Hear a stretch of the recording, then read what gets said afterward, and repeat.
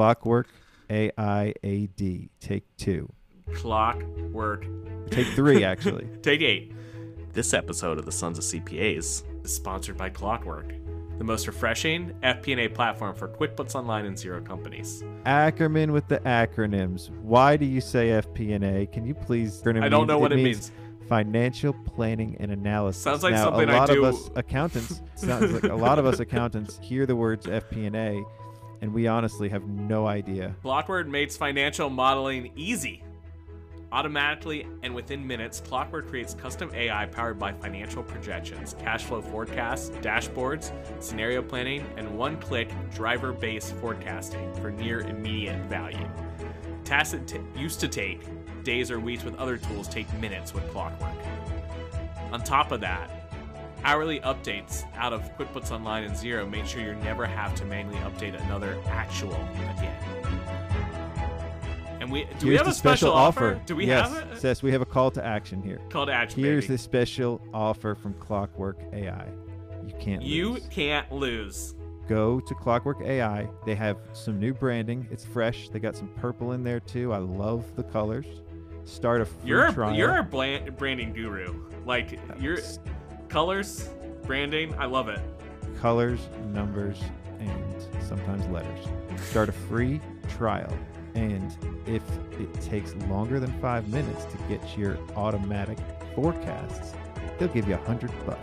That is a Benjamin from Clockwork. Or 8.7 million rupees. That's Clockwork AI. Clockwork.ai. Check out the website. I do love their branding. Clockwork. I think that I'm going to put a watch on the anatomy of a firm and have the watch represent Clockwork. Ackerman signing off. Clockwork, baby. Hello and welcome. We are the sons and daughters of CPAs. Join us as we question the current state of the accounting and tax industry with the next generation of professionals leading the space.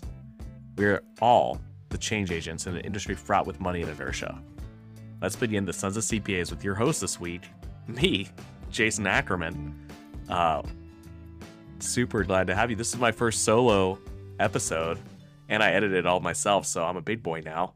This week, I had Justin Hatch, CEO of Reach Reporting on. We had a great conversation. I think you guys are really going to enjoy it. But before we get to that, just make sure that you're subscribing to us on iTunes or Spotify, wherever you listen. That's great. Also, why don't you just drop in and give us a little 5-star review? That would be fantastic as well.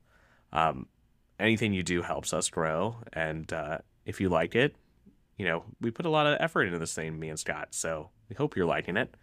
And we hope you enjoy this episode because I think it's really good. So enjoy, and we'll see you next week. Well, we're just going to start. We've got Justin Hatch, a name I can pronounce, which is good. I have issues with English, but we got Justin Hatch, the CEO of Reach Reporting. Also our first sponsor. It's just me today, so this is actually going to be a very good episode, I think. Right on. So we'll just get geeky and talking about all this crazy stuff happening in the world right now. Yeah. So I guess, so you're based in Utah. I saw you're a Boy Scout. You had that on your LinkedIn. I made it to Tenderfoot okay. But I love that kind of like discipline. I think did you make it to Eagle Scout? Sort of. So I was born and raised in Canada actually, and so we actually defected. I used the word carefully. We left Canada in 2011.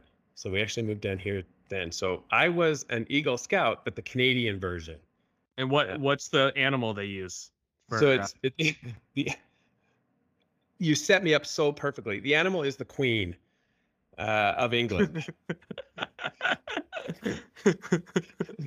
No, I think she's a listener. 100%. Victoria, listen, or no, Elizabeth. Oh my God. Oh man. Okay. Well, you can't ever go back to Canada now. Elizabeth, no, they will not let me in. Elizabeth, I'm sorry. We don't think you're an animal, but thank you for allowing me to have that award when I was a young boy. So tell me something from becoming a Queen Scout that that you learn, because that's like a lot of discipline that you've taken into later in your life. So, I mean, I'll be honest, it really comes down to your leaders and how good your leaders are, because good leaders are they're make or break in Boy Scouts. If you have a really fun leader, but they don't keep you focused, I mean, you're basically guaranteed to not succeed in getting into your awards. And I was lucky that I had some good leaders, and I mean, we did, yeah, sure. Like, there was a lot of things that we grew in discipline, and there was hard things, there was hard crap that we had to do. We had to do 50 hours of community service for certain awards, and to get certain badges, you had to do certain things, and those were really, I guess they did expand your mind a little bit. You don't really think about it at the time. You just think, oh, I'm just gonna go do service at the local pool. But then I guess, yeah, there are a bunch of things you pick up along the way, and it is a cool experience. You meet a whole bunch of cool people, and so yeah, it's interesting because whenever you hear successful people, there's always somebody in their life who kind of got them going in the direction that led them to success. And it sounds like what you're saying with having a great leader at the Boy Scouts. Like, if you don't have a good leader, you're like me, you make it to tenderfoot and you get out of there. Right. And then you find, so it's often like a teacher in high school, or maybe your first boss that really like leads you the way down your career path. Yeah, I don't even think I really realized it, but I mean, really have to have someone that has the vision of what could be, because our Eagle award is broken into two chunks. It's broken into Chief Scout and then Queen's Venture. So you kind of move into like the teenagers and you become a venture.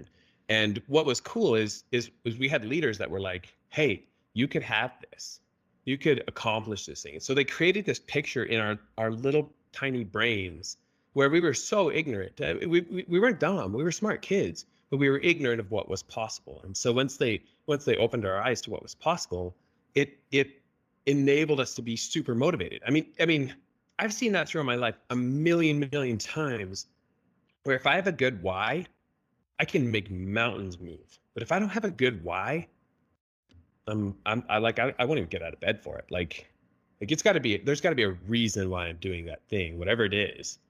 And once I find that why, then I'm so much more motivated to get there, to accomplish it.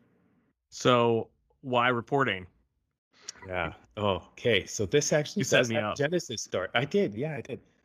This does have a genesis story. So I was in Canada. I was running a business, a small business, a construction business. There was a great big flood that happened about 2 or 3 years after we got married. And so where in Canada are you at this time? Up in Edmonton. Oh, Edmonton. Yeah. So we there's this flood that happens, and like 2/3 of the houses in the city, which is got 1 million people, so there's a lot of damage. 2/3 of the houses were damaged, and so they just needed anybody. They were using anybody, even 23-year-old dudes or 25-year-old, I guess I was at the time, that had these tiny little painting businesses. And so I had to hire as fast as I could, and we learned on the job, and we were just getting people back in their homes. We were, getting them started. So after that, business was had run its course. We kept it going for 3 or 4 or 5 years, but I eventually went into oil and gas. And this company, they had me there for 4 years, and then they sent me down to the U.S. So I was down here in the U.S. I had unlimited money, not for me personally, but for the company. I wish it was for me personally. That wasn't the case. I had this unlimited money that I could spend on whatever softwares I wanted to get. And they wanted us to open up a new ERP. And I say unlimited, but I mean, they would say something like, oh, your budget is, like, try to keep it under $250,000. Like, oh, okay, like I can really work with a lot with that budget.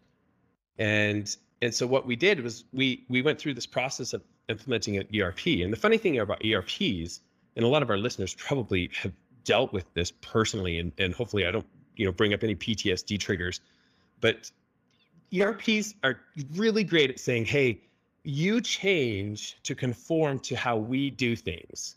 And if you can't do that, then it's just not going to work out. Well, yeah, just based on the nature of the business we had, the fact that it had a long history, that been doing things a certain way, we did this integration twice, or twice, two failed attempts, I should say, until we finally landed on one succeeded, and we ended up going with NetSuite.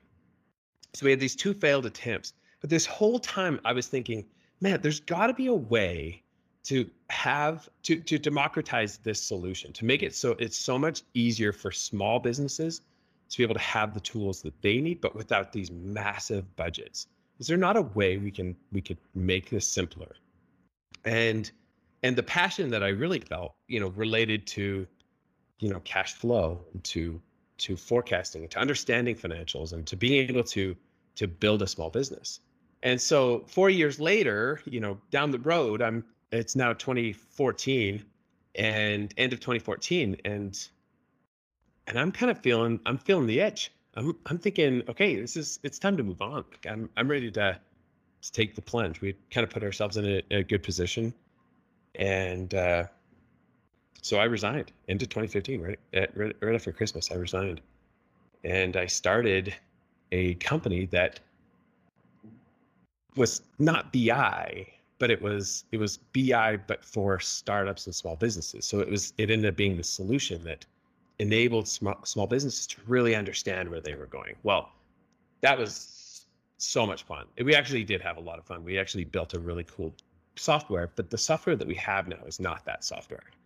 What happened was we started building this, and we had these CPAs coming to us and saying, hey, you're so close to a solution that would solve a desperate problem that we have. And so we said, okay, well, we're listening, like, we're open. How big is this market? And they're like, well, I mean, I know of me, and my friend also has this problem. And we found thousands of CPAs that had this exact same problem, where they were like, I'm so restricted in how I create this. We have companies that are trying to escape crystal reports. Like, they're trying to escape these old software that they're these dilapidated solutions. They're trying to move on to something new. And so that's where Reach kind of started to come into it. We said, let's create something that really enables them. The interesting thing was, we didn't know what to do at this point. Like, we didn't know where to go. We said, look, we were going to go here for startups and small businesses, and we were going to kind of provide this like technical advisory, but all canned, very low touch. Very, you get a health dashboard and you watch your little barometers on your health dashboard. This was a total change. And so we said to our industry, listen, like, if we're going to go this way, you're going to have to design this. Like, we're going to come back to you all the time and say, okay, what's next? What's the next thing you want? And so that's how we built Reach. And that's, I think the reason that it's so successful is because it wasn't designed by me. It wasn't designed by our IT team or the best way to build the UX. It was literally designed by these accountants out in the field who are in the trenches, who need to have a solution that they can really use, and it works every time. And so that's kind of the genesis story of where we got into this mess. I love it. So you were working, I think a lot of listeners can relate. Obviously the reporting is amazing, but you're an entrepreneur. And most of our listeners are owners of CPA firms, or they run a CPA firm. And so when you're making that leap from working at the energy company to starting Reach, like, how did you know where to start? What'd you do to like just start your own company? So, I mean, we can actually bring in this Boy Scout anecdote we talked about. Like, at the beginning of it all, I sat in my basement alone at a Lifetime, folding plastic table. And I that was my desk. Like I was really trying to figure out, what do I want to accomplish? What could be the coolest thing? And so I went through this list of all of the things that it could be. And then you just start scratching things off the list, or merging things, or hey, these two things are the same, and or this one's totally irrelevant. And so you have this massive list, and I have a picture of it, and it's just this wall of sticky notes. And I would go through this process of pulling off the sticky notes as they were not relevant, or I would rip it up and throw it in the trash, and then rewrite the same one but with a slight variation and put it back in that place. And okay, so what I found was, one, we all have these amazing egos, and our egos protect us and they guide us and they do so many amazing things for us. But they also get us into a lot of trouble. And so if I'm going to you and I'm explaining something, and your ego gets involved, you will pretend like you know that thing, or pretend like you know it better than me, or whatever, even if you don't know it at all. And that was massively influential in the relationship between an advisor and a C-suite. So you have the CEO, and he's hired this person to come and do this menial task of forecasting an entire year or 5 years for a massive multi-million-dollar business. Like, these aren't menial tasks; these are massive tasks, and a lot of times these CEOs don't know how to do this. And at the same time, they also don't fully understand all of the ins and outs of accounting and finance. And so you had this relationship where you can't have one person pounding their chest. There really has to be two people that can communicate really, really effectively. And we said, okay, is there a way that we can have software bridge that gap? The software can act as the translator. So the ego is checked. The CPA will be able to have the tools that they need, these powerful tools, but the client rather will be able to have something that's really, really understandable.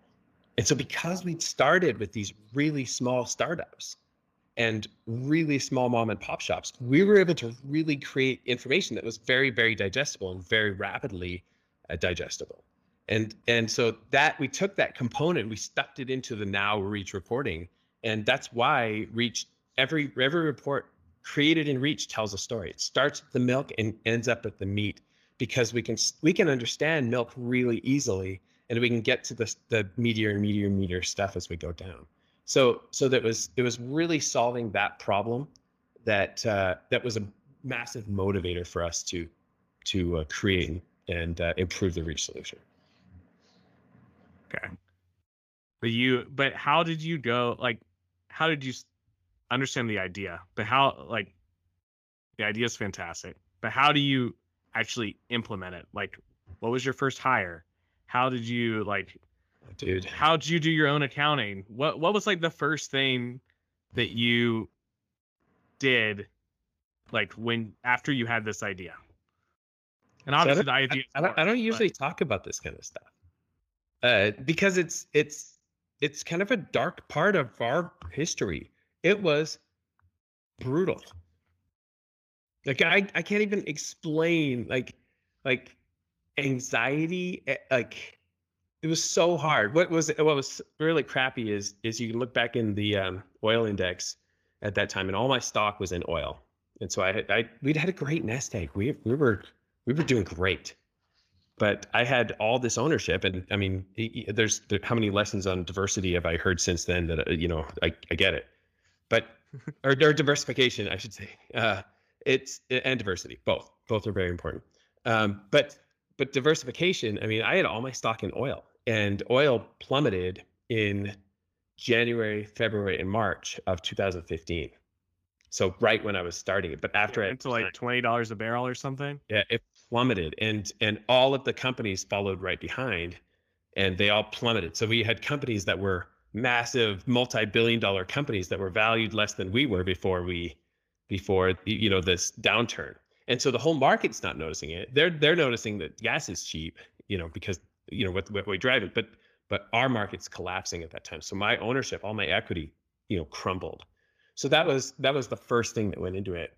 Secondly, I brought on a partner really early, right in June, and It was a friend. I'd known him for a couple of years, and he came on, and he and I really just sat down and said, okay, what do we want to accomplish, and how the heck are we going to do this?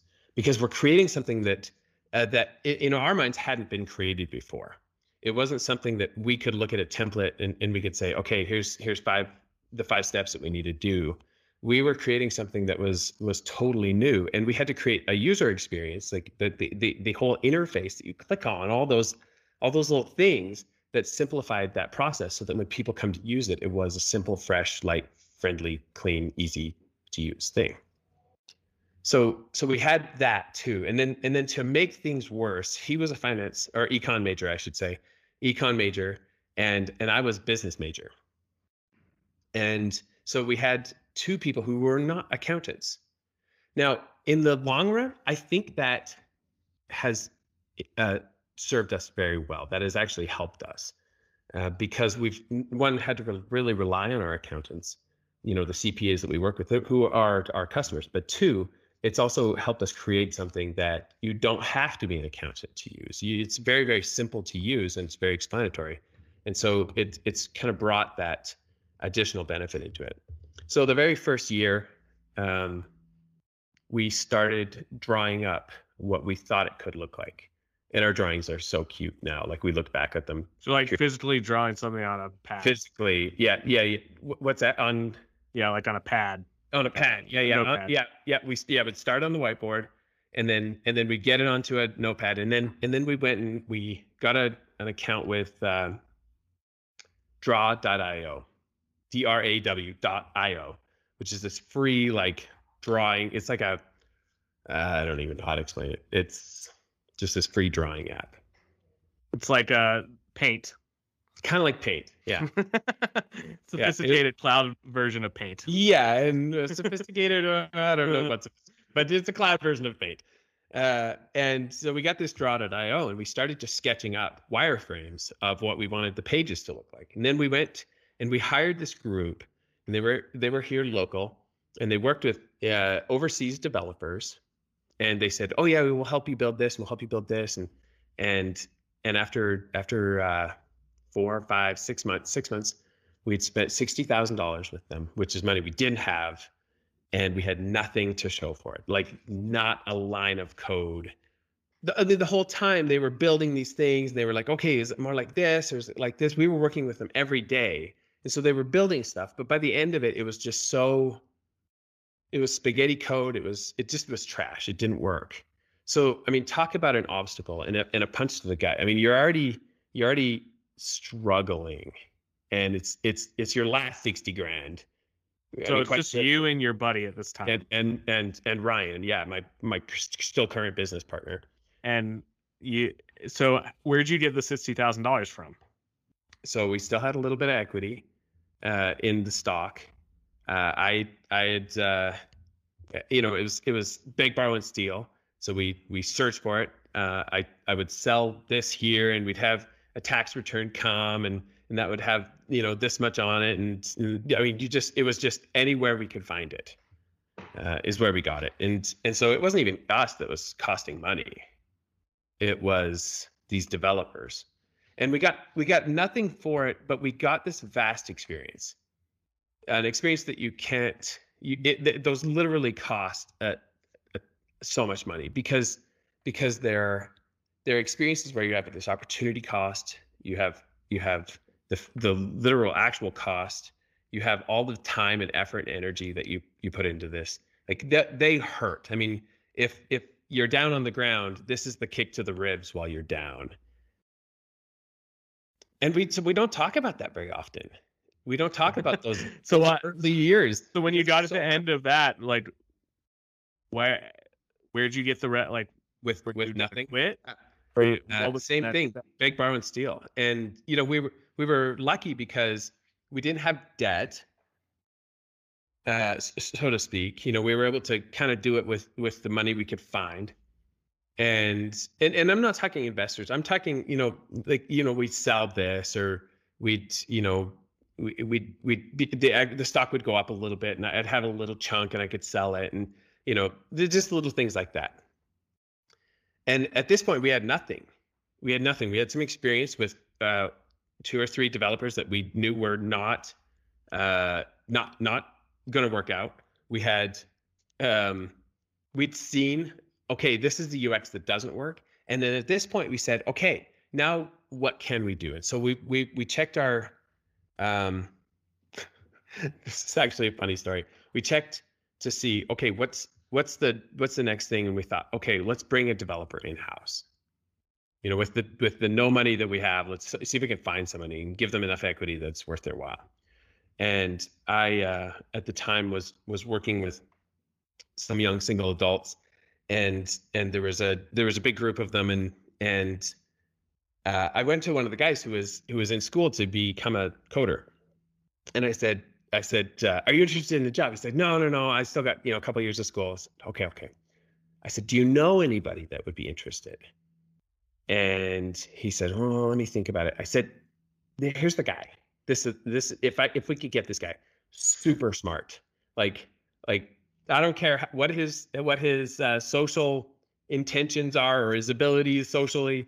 I need somebody who's a really, really good coder. He's like, oh, you mean like the guy that the professors ask for help when they can't figure out a problem? I said, yeah, that guy. And he turns around and he points at a dude sitting behind him. And this guy was just like sitting there, head down, not really interested in visiting with his neighbors. And I said, he's the guy, huh? He said, he's absolutely the guy. He's the guy who, when he was younger, he would be coding, and the only way his parents could get through to him if he ever did something wrong would be to punish him by not letting him code. And that was his real only punishment. So we brought him on immediately. He was just graduating school. Wait, what was the sell to this guy? Because you're basically, you're not gonna get any money, you're gonna get equity, but you get to code all day. Yeah, seriously. And he was stupid enough to take it. And he was stupid enough to take it. I mean, it has paid out in spades for him. And is he still working? Oh yeah. He's still running Point for us. He's still running Point. Yeah. So it was this really rad experience, and he's a phenomenal developer and a phenomenal human. He just his personality is just sensational, and so he enabled us to start now saying, okay, we're going to take this design, and can you help us get this into a software? Well, he didn't know anything about the business world. He didn't know a thing about accounting. So we all learned together. We said, okay, we're going to figure this out. We're going to figure out how to integrate with QuickBooks. And then we'd got QuickBooks Online, and then people would come to us and say, okay, desktop's next. We need desktop. And we were like, okay, where's their online API? And they're like, oh, no. Like, they don't have an online API. They have this brutal connector that you got to work with. And so we learned how to connect with that. And then it was Xero. And then it was they were asking for consolidations. And then they were asking for eliminations. And then it became this process where now we have this reporting software that is getting good. Like, we're a couple years in with Andy. Now we have this reporting software that's actually starting to work. And we did have a couple of gems at the beginning of clients. I will say this honestly, like we said to them, we will give you anything. We're desperate here. They knew it.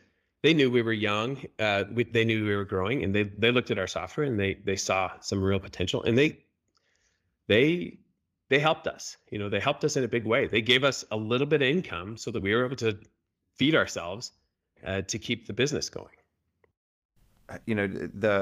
I guess I have nothing bad to say about Xero because they've exceeded my expectations in a lot of ways. And a big thing is it's intuitive for your clients to learn.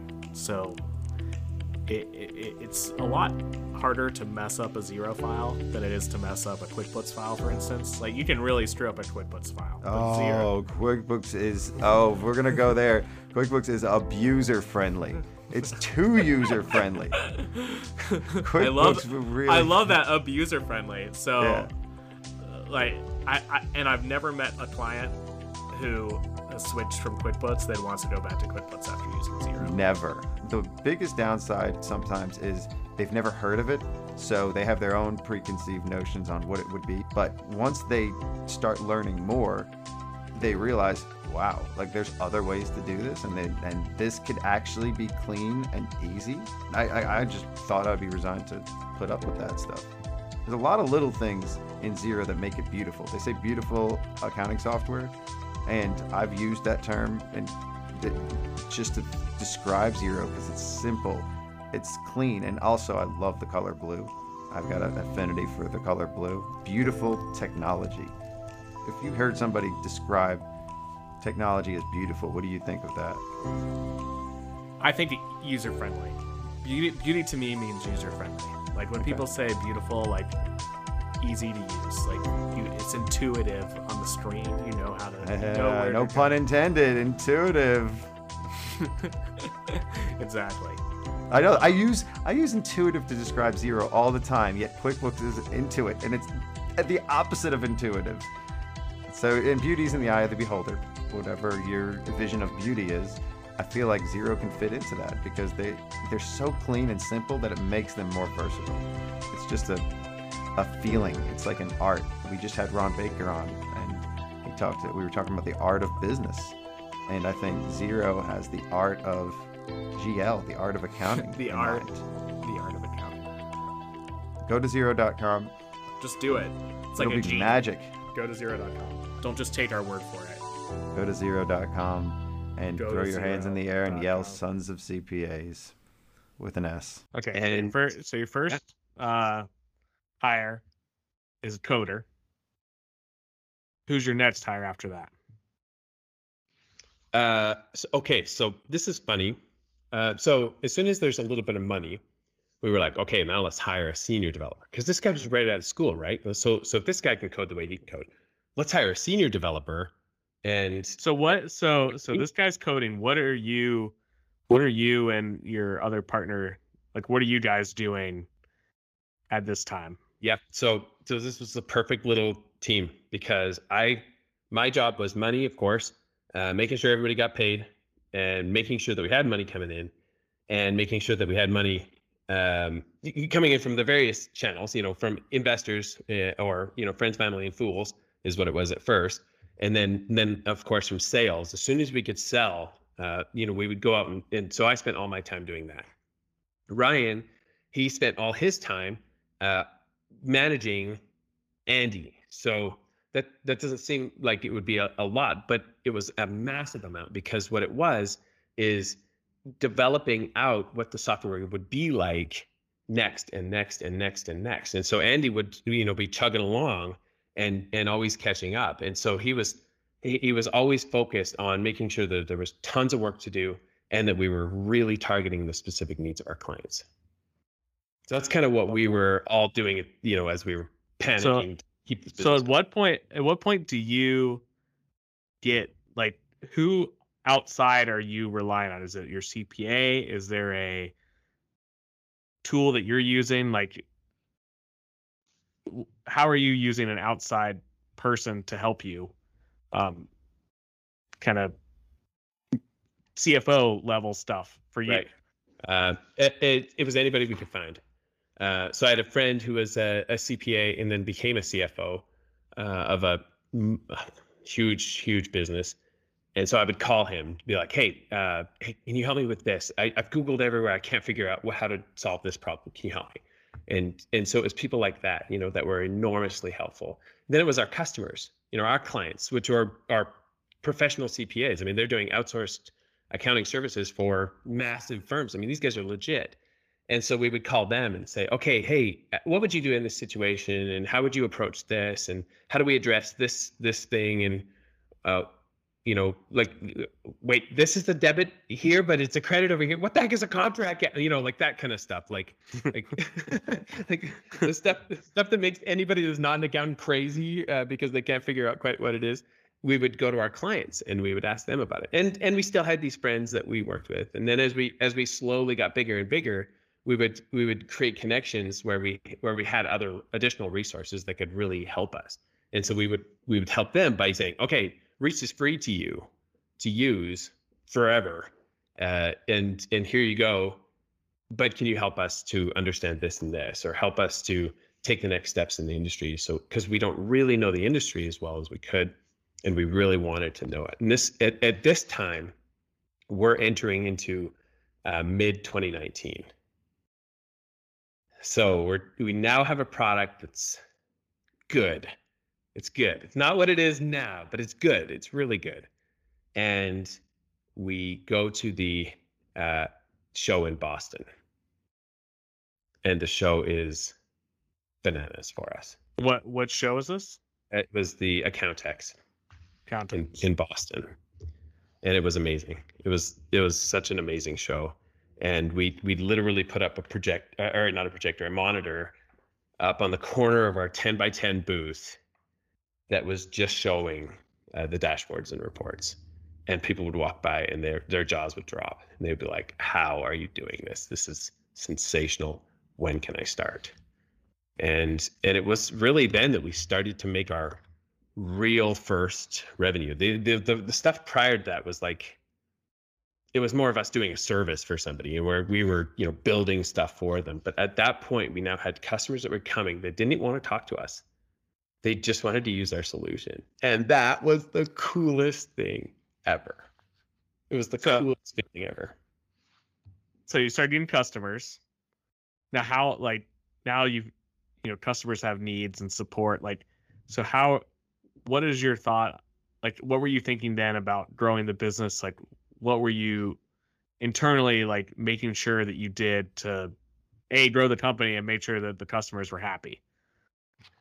That's a really good question. I believe in following a recipe, and the recipe, determines the output. If I'm following a recipe for pitas, I'm gonna get pitas, and if I'm following a recipe for couscous or whatever, I'm gonna get. Sounds like you had Israeli food recently, dude. And if I'm gonna get some hummus, yes. If I'm gonna get some hummus, man.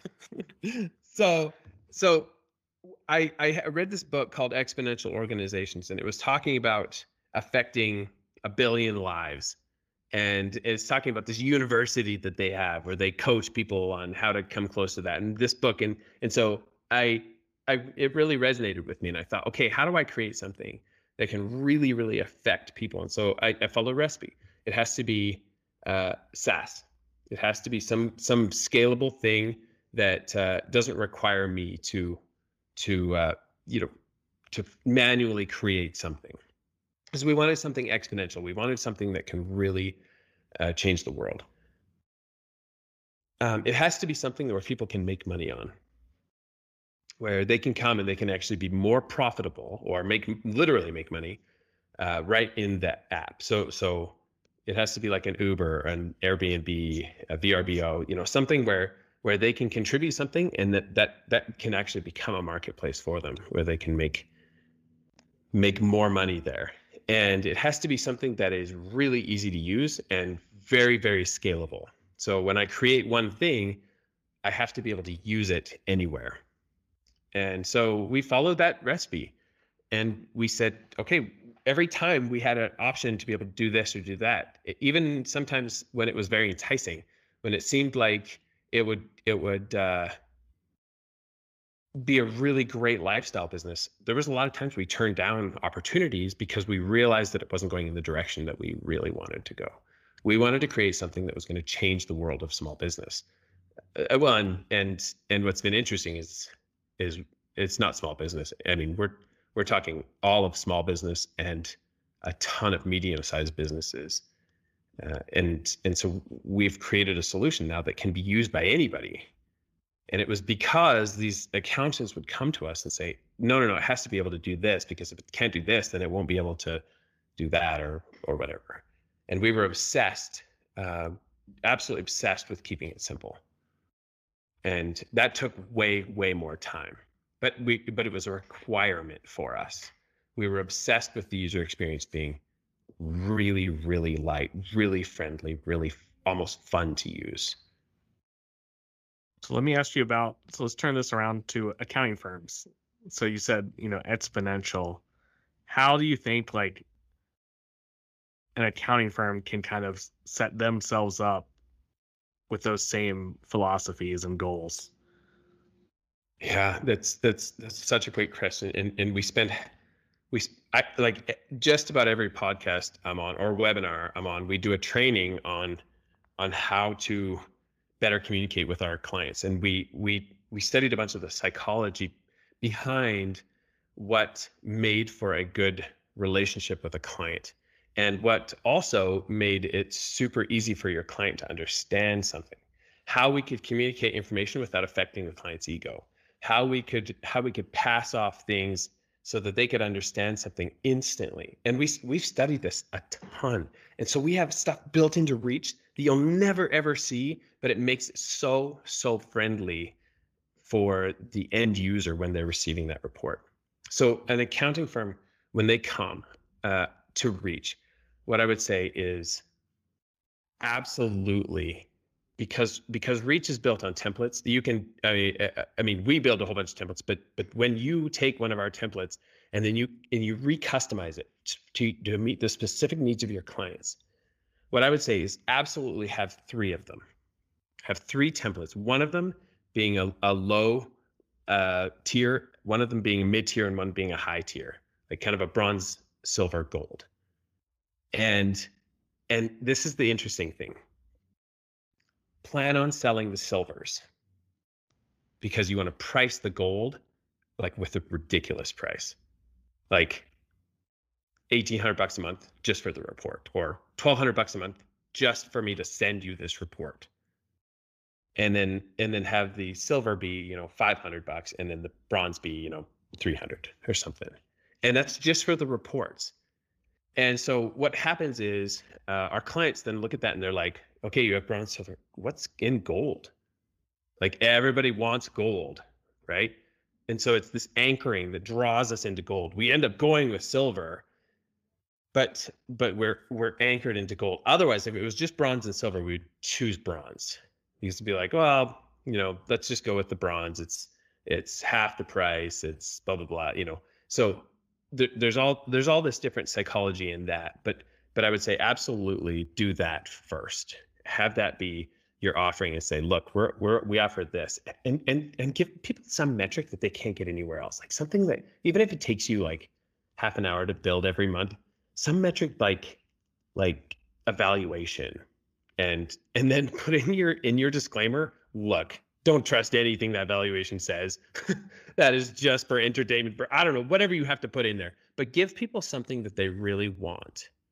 And then once you give that to them, they start to rely on those things. When they ask you a question, look at the underlying question behind what they're trying to say. What are they really trying to understand? What's their real goal?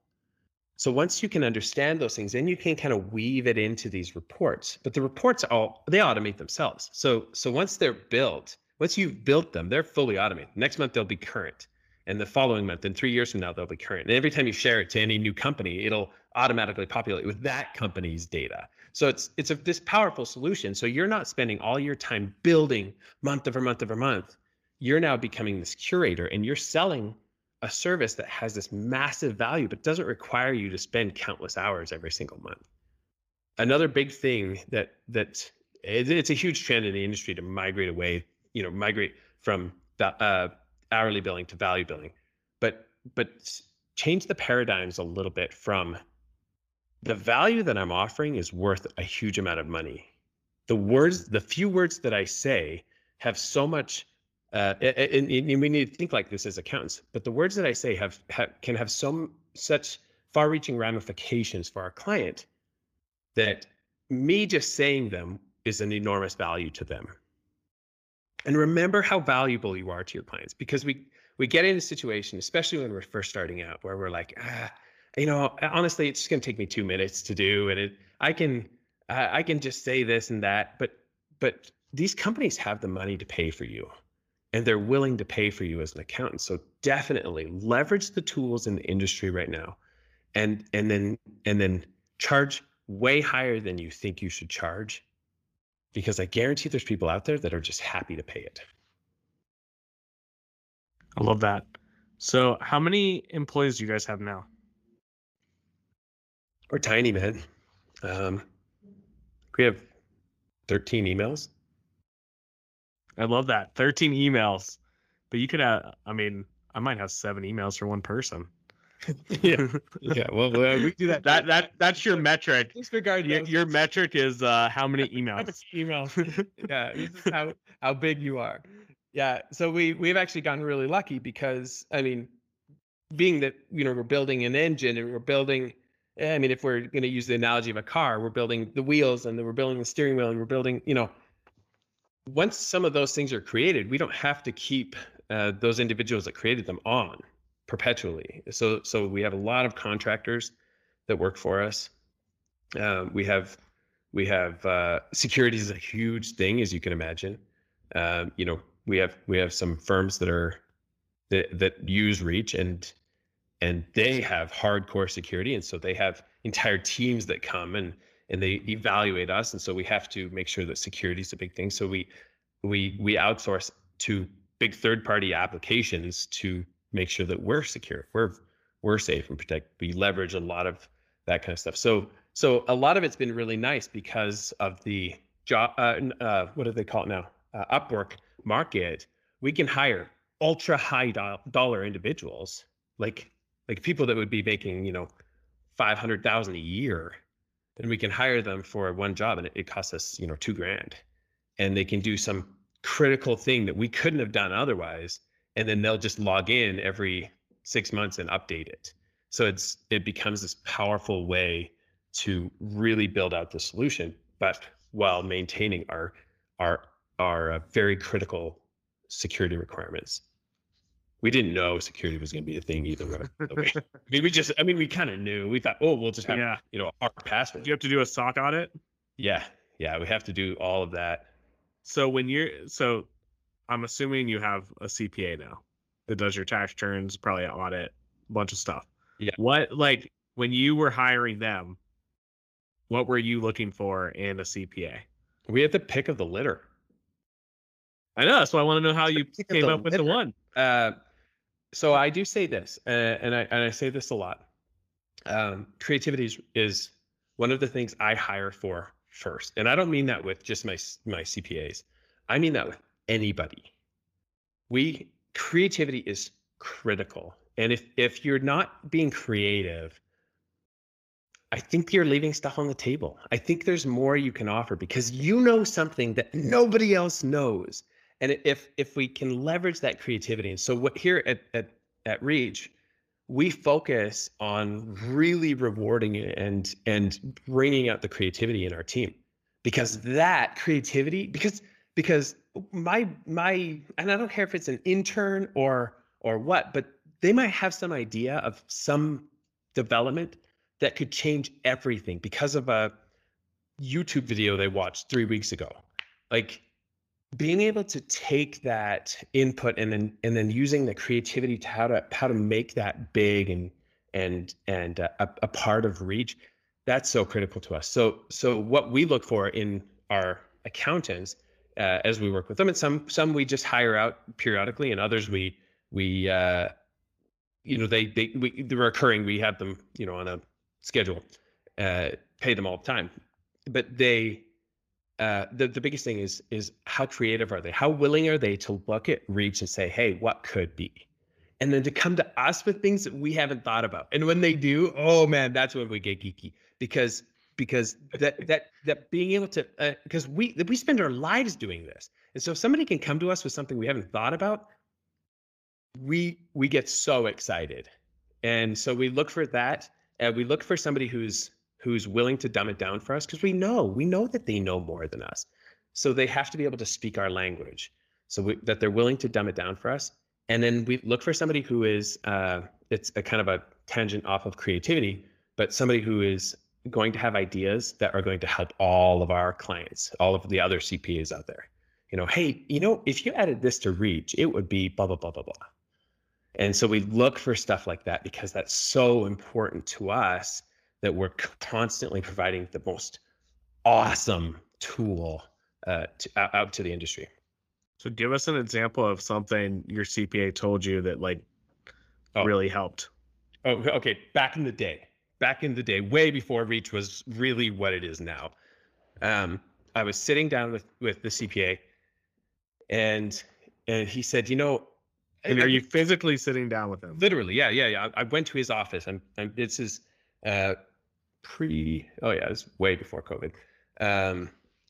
I'm literally sitting in his office. He's got a whiteboard up on the wall, and I'm saying to him, okay, what would you like? Like, what would be cool if you could have this or have that?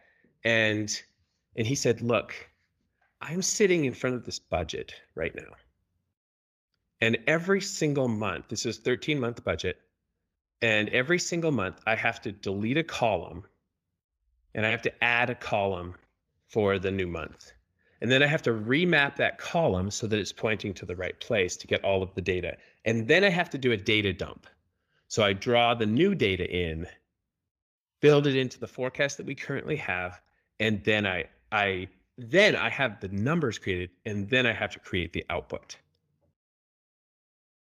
This is something that accountants everywhere are doing right now, like everywhere. Maybe not this exact same thing, but basically along these same lines. We're taking a data dump, we're pulling it in, we're manipulating it, we're reformatting it, we pull it out, and then somehow we get our output and our deliverable that we're going to give to our client.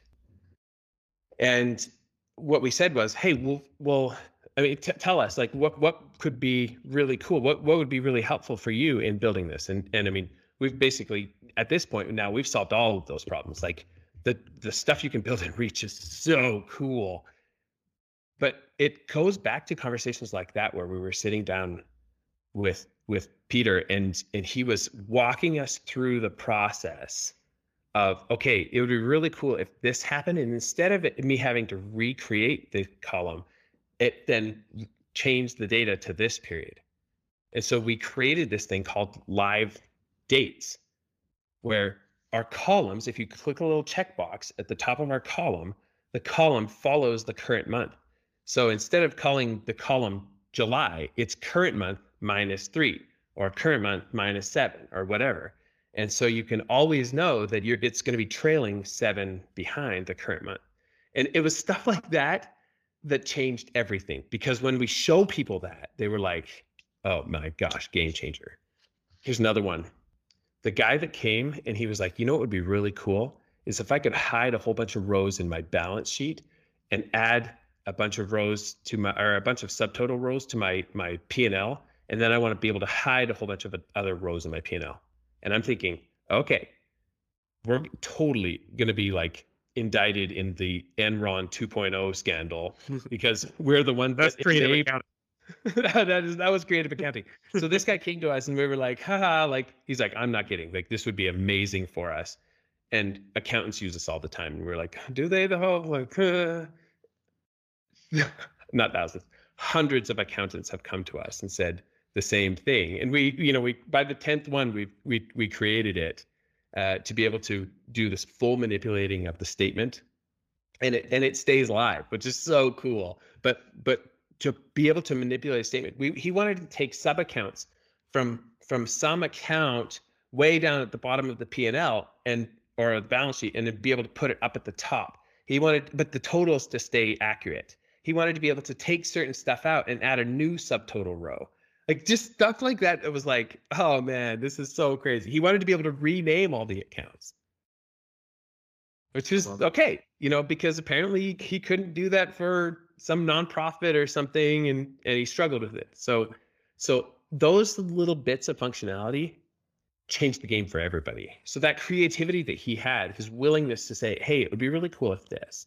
No, not that, more like this, and to describe it and really point it out. And then we'd go and build it and he'd be like, you're close. It just needs to now do that. And then we build it. Now we have this thing that's really cool, because as humans, we're really good at seeing what the next step is once we've gotten to the step right before it. We're really good at seeing that after 6 comes 7.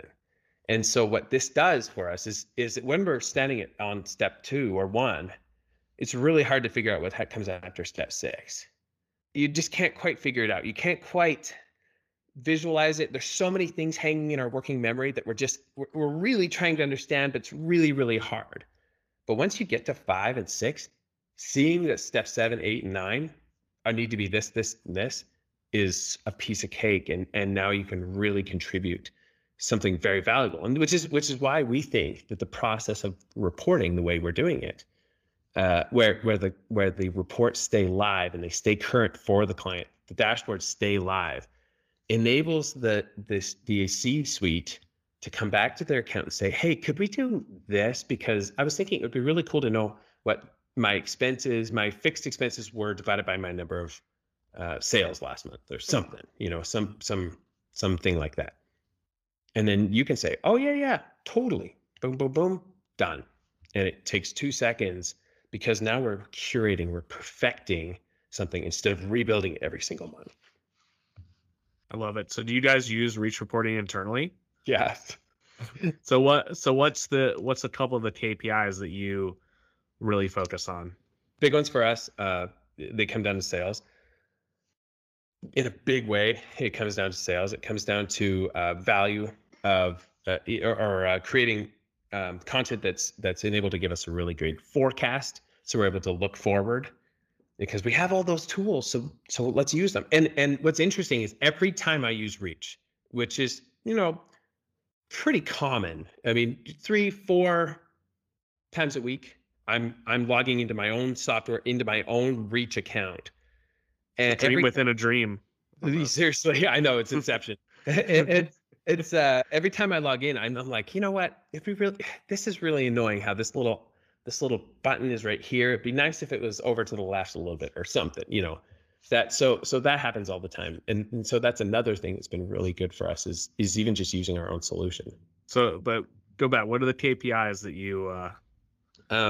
We care about SaaS KPIs. That's a big one for us. So what are the SaaS KPIs? LTV, lifetime value. What's our churn? We need to know our year-over-year growth. We need to know our month-over-month growth. We need to know our this month compared to this month last year. We need to know what our trailing is. We need to know what our burn is, and we need to know what our operational burn and our investment burn, not burn, break even. Our operational break even and our investment break even. So we have investments that have come in.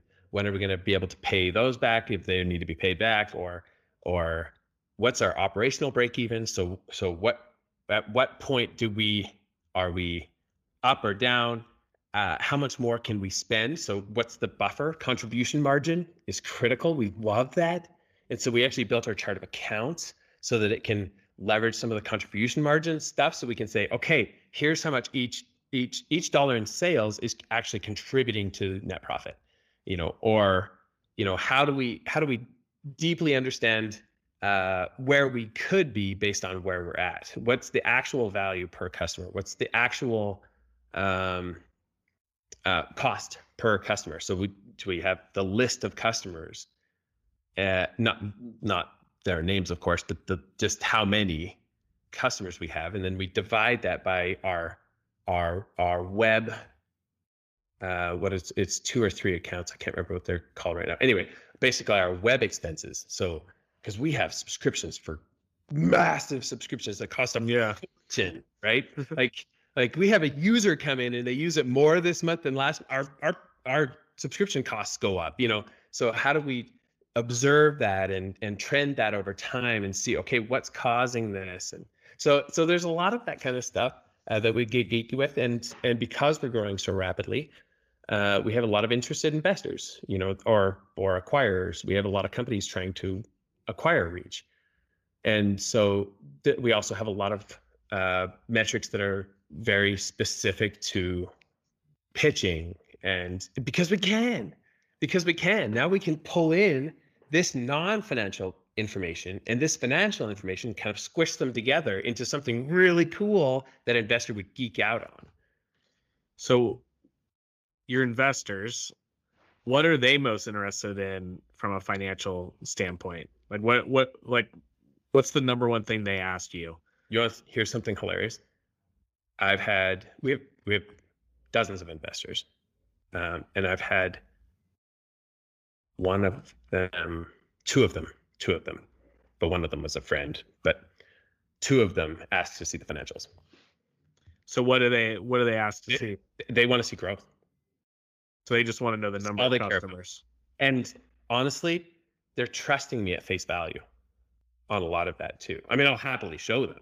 And we believe firmly in integrity. You know, that what we show, what we say is what you get. Or the under promise, over deliver methodology. We believe in that deeply to our core. But we have so few people that actually want to see the numbers. They want to hear, okay, what's your growth? What's your plans with this industry? When do you want to exit? And I'm like, never. I want to stay with the company forever and build it into we have a vision for this that's really exciting. And so we want to stick around for a while. You know, it'd be interesting for Reach. Here's my $1 trillion idea. Okay, I'm ready. You have an investor view. So, you know, you're using Reach. Way ahead of you, man. Way ahead. You already have that? Way ahead of you. Dude, how cool is it though? You've already solved it. You already solved it. We have private equity companies, so that's going to be our next CPAs. Private equity is because they go crazy for this stuff. But the interesting thing about private equity is you have to request the financials today, but then you have to request them at the end of the month. It takes like 6 months to do a big PE deal. You have to request them at the end of every month. You have to request these updates. You're getting new data all the time. Well, what Reach enables is you never have to request anything ever again. You get permissions to log into this thing. Off you go. I love that. So we have some rad stuff that we're doing. That's not in it. That's not there yet, but that's in the future. I mean, you could do it. You can do it, and we have several companies that are doing it. But the way they're doing it is more through the dashboards and reports. So they'll have a dashboard that they use internally, and then when they have a client that or somebody that they're looking to invest in, they'll share that dashboard with them, and it'll automatically populate with all of their metrics. So you can build go no go charts, like where it's like don't invest, or yes invest, or at least this is going the direction you want it to go, because it's able to give you exactly what you want. In fact, a lot of our accountants build a dashboard just for themselves so that they can see exactly what's happening in the business, but they're not having to look through the rose-colored glasses of what a lot of the other reports look like. They're able to get right to the meat because they can see and understand that immediately. I love it. Isn't that cool? It's exciting. It's so much fun. Yeah. Made reporting how do you make reporting? I mean, you just made reporting so sexy. Like, I'm ready. I'm ready to freaking jump out of my desk and do some reporting. Let's go. Oh, funny. Yeah, it is. It really is fun. But I mean, there's this. I mean, we think the pandemic is bad. There's a real pandemic happening, and it's the fact that people have no idea what's happening in their business, and that's way worse than COVID. Honestly, like, yeah. It's so funny because most small businesses, they manage off of the bank account. Maybe. I mean, there's so many businesses that couldn't even go to Reach reporting because they don't have like the basic accounting system in place. It's totally. It's mind-boggling, the stuff that we see. But I love it. Okay, last question, because you're a busy CEO and you have other things to do other than chat with me. I'm guessing. I mean, I don't know. No, this is the best part of my day. This is it, baby. All right. You kind of talked about, you got a vision for Reach. Where do you think, like, what's going to be the next innovation in the accounting space for just in general? I wasn't expecting this question. We think about this constantly. We whiteboard about this constantly, where we will hear, certain trends or people saying certain things, and we will go up to those dang whiteboards and revise our projections and plans based off of that. So there's some rad stuff coming.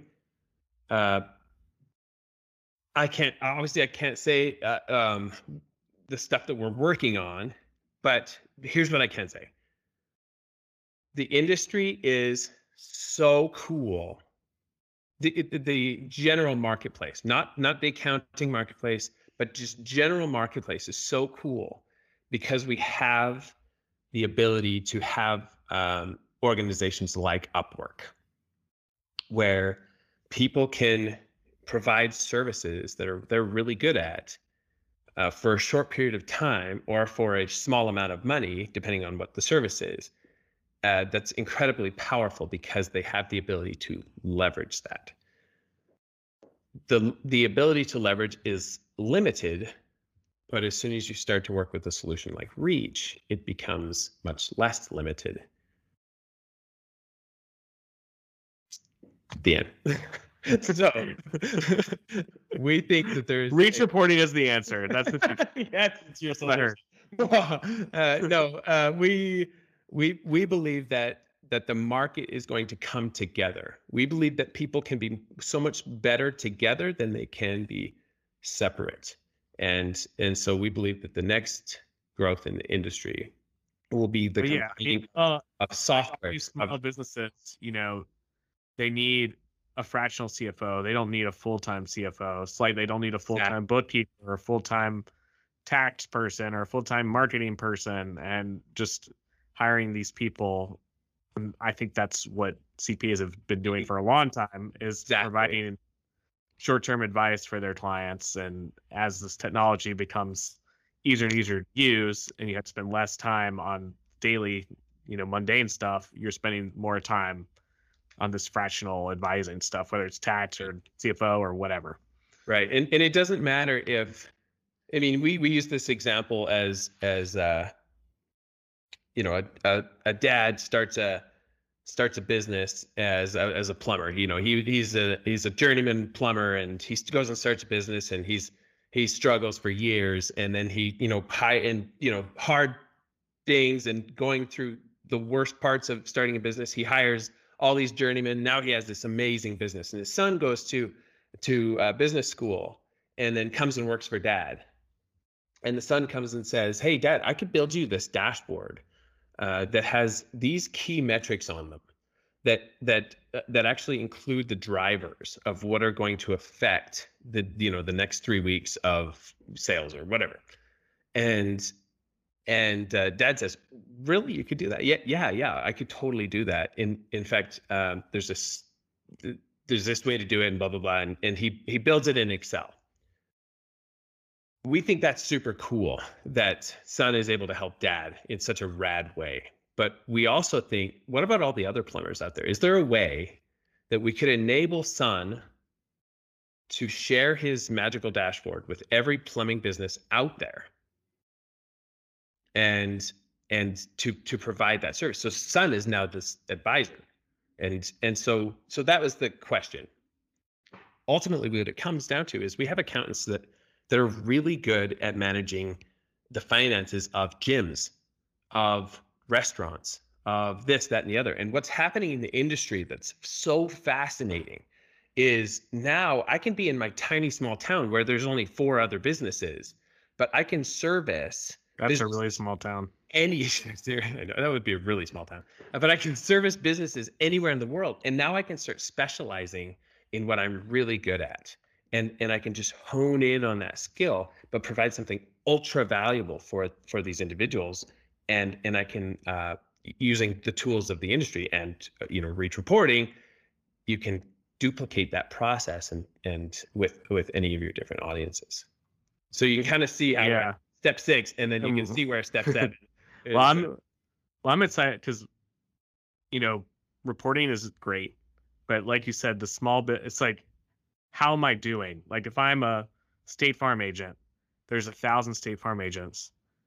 How can I get a metric to see how I'm doing compared to them? But it's not just as easy as that, because you're in different stages of your life as a State Farm agent. If you're just beginning, where should you be compared to later? And there's it's complicated. Yeah. So having a software that can kind of like figure out those things and tell you, like, yeah, compared to like similar State Farm agents, you're doing great. Here's some things that you can work on. That's where the real. Wouldn't that be cool if we could really specialize in what we're good at, and people could pay us double and triple, quadruple, because we're able to reach audiences, not us as Reach, of course, but you as accountants, because you're able to hone in on a solution that's so specific and you're so good at it because that's what you do. And now Yeah. you could, Well, that's what you're used to Sure. because as a CPA, you're looking like you can look at the numbers and kind of see if they're good or bad and where they should go. But that takes a lot of training and learning and having this kind of helpful thing. And it's really only the last like 5 or 6 years when you could do this because the technology, the accounting technology has gotten good enough where you can stay in real time, where then now you can do the reporting in real time. Right. So our plan is to enable that more and more and more. And so we have some crazy stuff, just crazy stuff for planning. Our 10-year plan is a joke. It's crazy. This is crazy. It's crazy. You need to make a shirt that says our 10-year plan is crazy. Dude, why have I not done this? It's time. All right. Tell us where we can find. So it's reachreporting.com. Yeah. Go to Tell us where we can find where if we want to follow you. Oh yeah, Twitter, LinkedIn. LinkedIn's probably the best place. Justin Hatch on LinkedIn. Justin W. Hatch. Is that what it is? Yeah. I'm on now. Yeah. On LinkedIn. That's where I live. I spend most of my time, although I do keep thinking, man, I need to get into Twitter more. Because there's a lot of Don't. little things I'd love to post. Definitely don't. No, not Twitter. No. TikTok. Yeah. I think you're better off doing the post-it notes and just sticking them on the wall.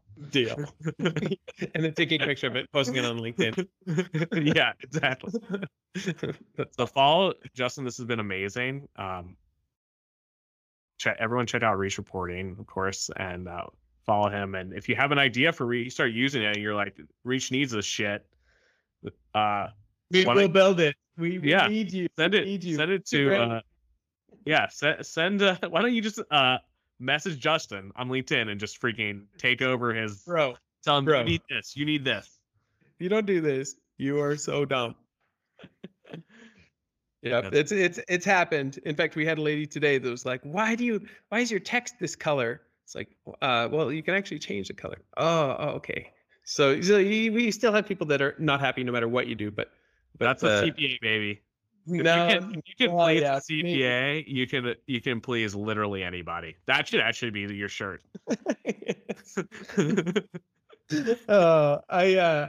I never, in those days when you're planning to, be a firefighter or a policeman or a doctor, when there's really only 3 options for a career. I was an astronaut. You kind of reached. Oh yeah. Okay. I was going high, but yeah. So that was 7 years old. I was talking, 6 years old. Yeah. I never thought I would create a solution and that all day, every day I would work with accountants. But honestly, it's been the coolest experience ever because we're working with this audience of people that are so smart, but a lot of what the industry's done is kind of canned them or shoehorned them into this job that doesn't really fit with them. And so people are starting to branch out from that. And this is where it's been so much fun. Watching them branch out and really enter into the advisory space, really enter into it's so cool. That's another shirt, Reach Reporting Baby. we've got a lot of t-shirts. All right, you got to go. Justin, this has been amazing. Thank you so much. It's been a blast. Love being on the show.